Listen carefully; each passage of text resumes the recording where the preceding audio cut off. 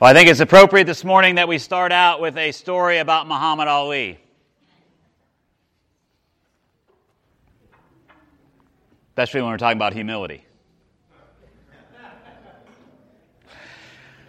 So Muhammad Ali, apparently at the height of his fame, he was riding on a plane somewhere, and the captain comes over the loudspeaker system and says, we're going to enter some turbulence, and we don't think this is just going to be any turbulence. We think this is going to be pretty hot and heavy, so, strap in. Get those seatbelts on, because this is going to be rough. And so, the attendant there is going through, making sure everybody's got their seatbelt on, as they do, as they're supposed to, trying to keep everybody safe, and gets up to Muhammad Ali, and of course, what's he doing? He's got his laid out, unstrapped. And she says, sir, you need to put your seatbelt on. And he says, Superman don't need no seatbelt. And apparently about 2 beats went by, and she said, Superman don't need no plane. I love that story, because he got it right back, He got it right back. Well, apparently Muhammad Ali would have fit in very, very well back in ancient times, because it was ancient times. It was really an honor and shame kind of culture. That the only people that you were humble before were the gods, because they could kill you, and like Caesar, because he could kill you. Right? That was the only time when you might bow your head or whatever. But with people who were relatively peers to you, you would never, ever denigrate yourself to them. You would never, ever go out of your way to really help them or to serve them in the position of someone who was lower than you. That if you did, then you would lose honor and you would be shamed. And in an honor-shame culture, that's not what you want. As some of the literature out there, apparently some of the introductions to some of the ancient writings, I think from Josephus, and of course Augustus wrote some amazing things about themselves that today are just cringeworthy.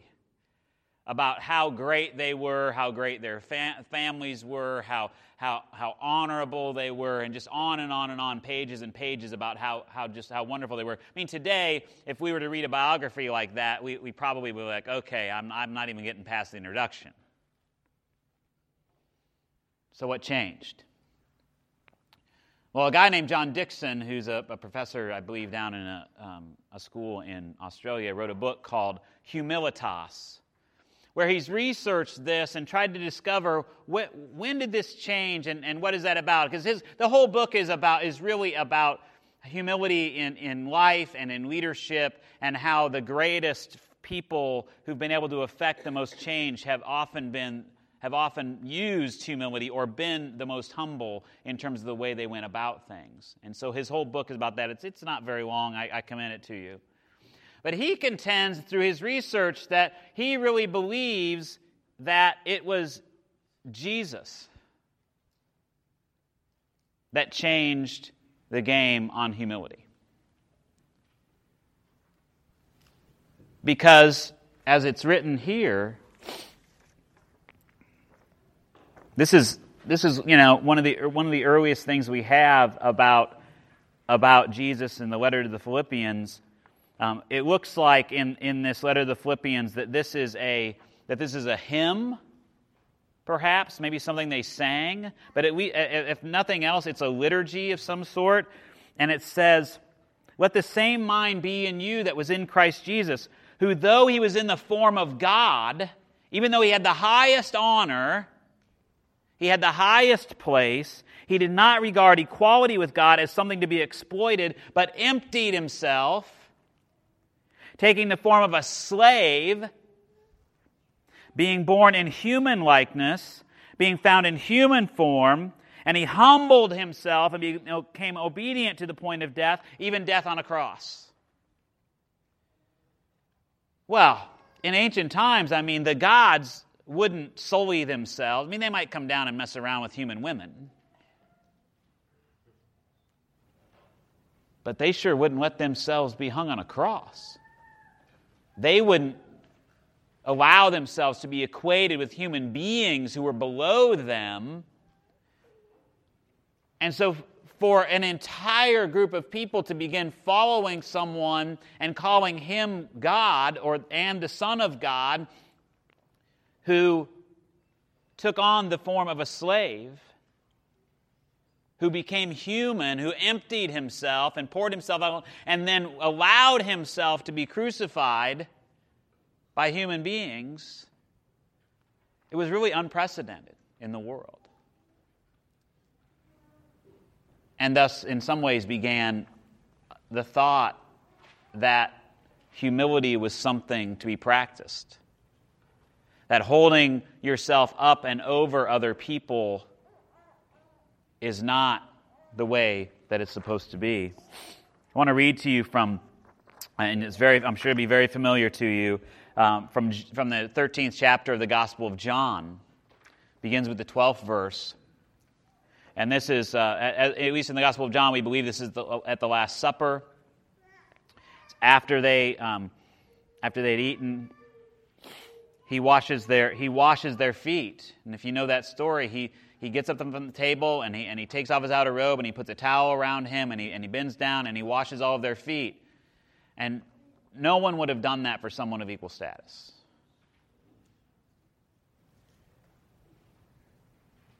No one would have done that for someone of equal status. Especially not the one who is regarded as a teacher, the rabbi. Especially not someone who they believe was the Messiah, the anointed one. That's why this is so radical and such a change. And I think that's why we don't get it. Especially those of us who've been in the church most of our lives. We're so used to this line of thinking.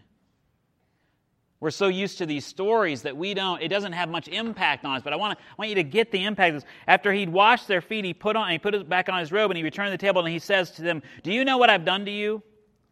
You call me teacher and Lord, and you're right, for that's what I am." And in a sense, he's saying, "Here, my status is here. So if I, your teacher and Lord, the one who is above you," no, he doesn't really say that, but I think that's what's going on here. So if I, who your Lord and teacher, have washed your feet, you also ought to wash one another's feet. For I have set you an example that you should do as I have done to you.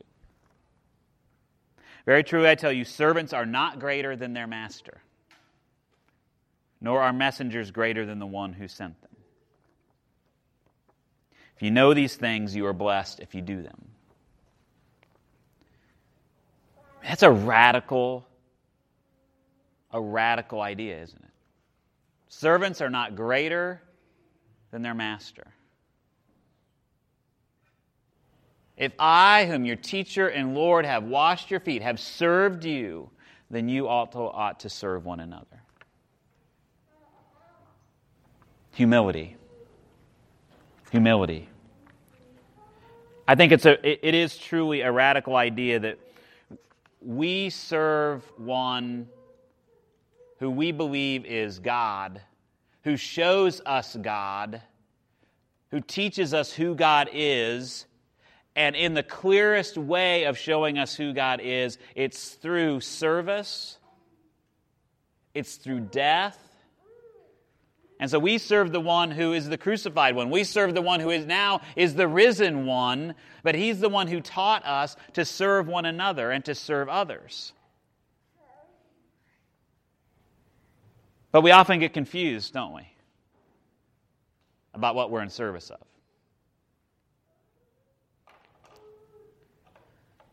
Recently, we've been talking about doing a renovation of our sanctuary space.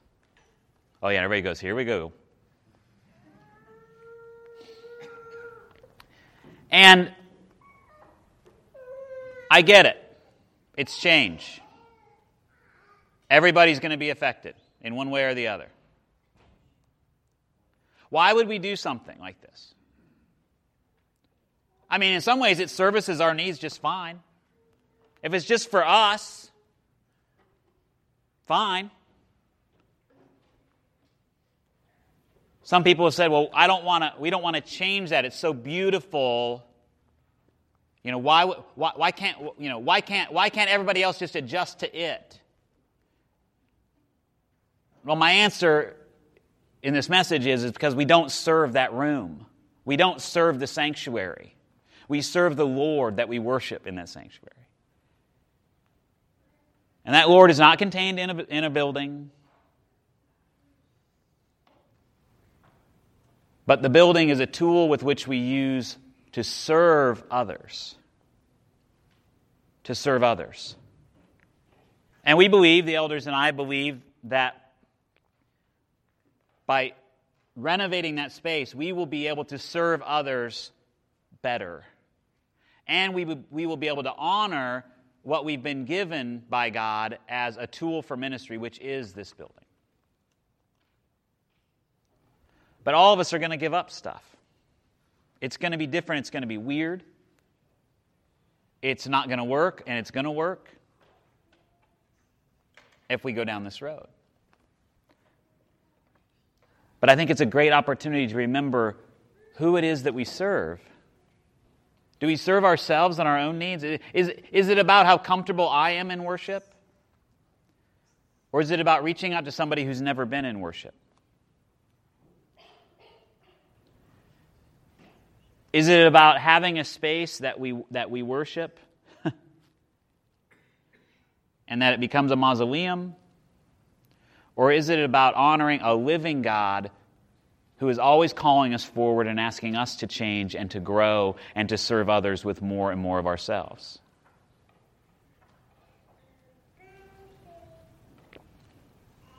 Listen, I get it. Change is hard. And there's so much of it going on in our world right now. It can feel like the earth is moving under your feet. Like there's no stable place to stand. But let's go back to whom we serve. This is the one who is called Lord, who is called Messiah, the one who was given the name above every name, who was called the Lord of creation, the Lord of heaven and earth, the Prince of Peace. This is the one whom we serve in all humility, which means the pastor's got to check his ego at the door. The elders have to check their ego at the door. Everybody's got to sort of check our own motivations, our own sinfulness, our own brokenness. And we're going to get it wrong, and we're going to rub up against one another, but we're not going to hold that against each other. We're going to move forward because we worship the one who is the living God, who poured himself out for humanity, for the universe, for all that is.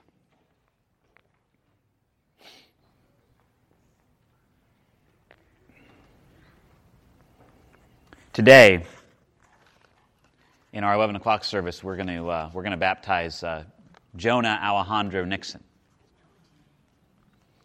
I mean, what a wonderful thing that is, isn't it? To welcome into this family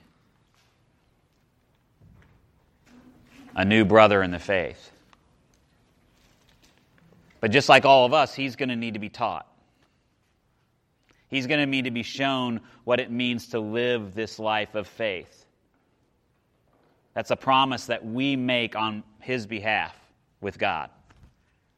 In part of that liturgy, I ask the question: Will you, congregation, will you support this family? Will you help teach Jonah what it means to be someone who follows Jesus? And part of what we'll teach him through our own attitudes and through our own lives is humility. How to forgive ourselves. How to forgive each other. How to work together when it's difficult. How to come together when we have disagreements.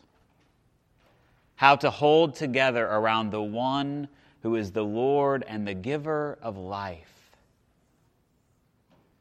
the one whose name is Jesus. And so today, I just ask us to examine our hearts.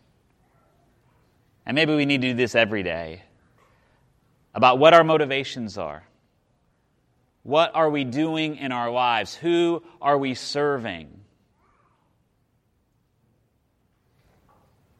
And what would others say about our lives? Are we the proud one that looks in the mirror and only sees ourselves? Are we the proud one that only speaks and doesn't listen?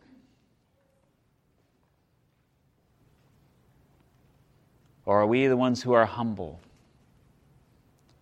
Not to let others wipe their feet on us, but those who look to God to give us the strength and the ability to serve those around us, to look to the needs and the wants and the desires of others, to lift others up, and to empty ourselves, knowing that we will be filled again by the grace and the love of God. I just encourage you now to take a few moments and just reflect on the scripture passages for today. I'm going to reread part of the one from Philippians. If then there is any encouragement in Christ, any consolation from love, any sharing in the Spirit, any compassion and sympathy, make my joy complete. Be of the same mind, having the same love, being in full accord and of one mind. Do nothing from selfish ambition or conceit, but in humility regard others as better than yourselves. Let each of you look not to your own interests, but to the interests of others. Let the same mind be in you that was in Christ Jesus,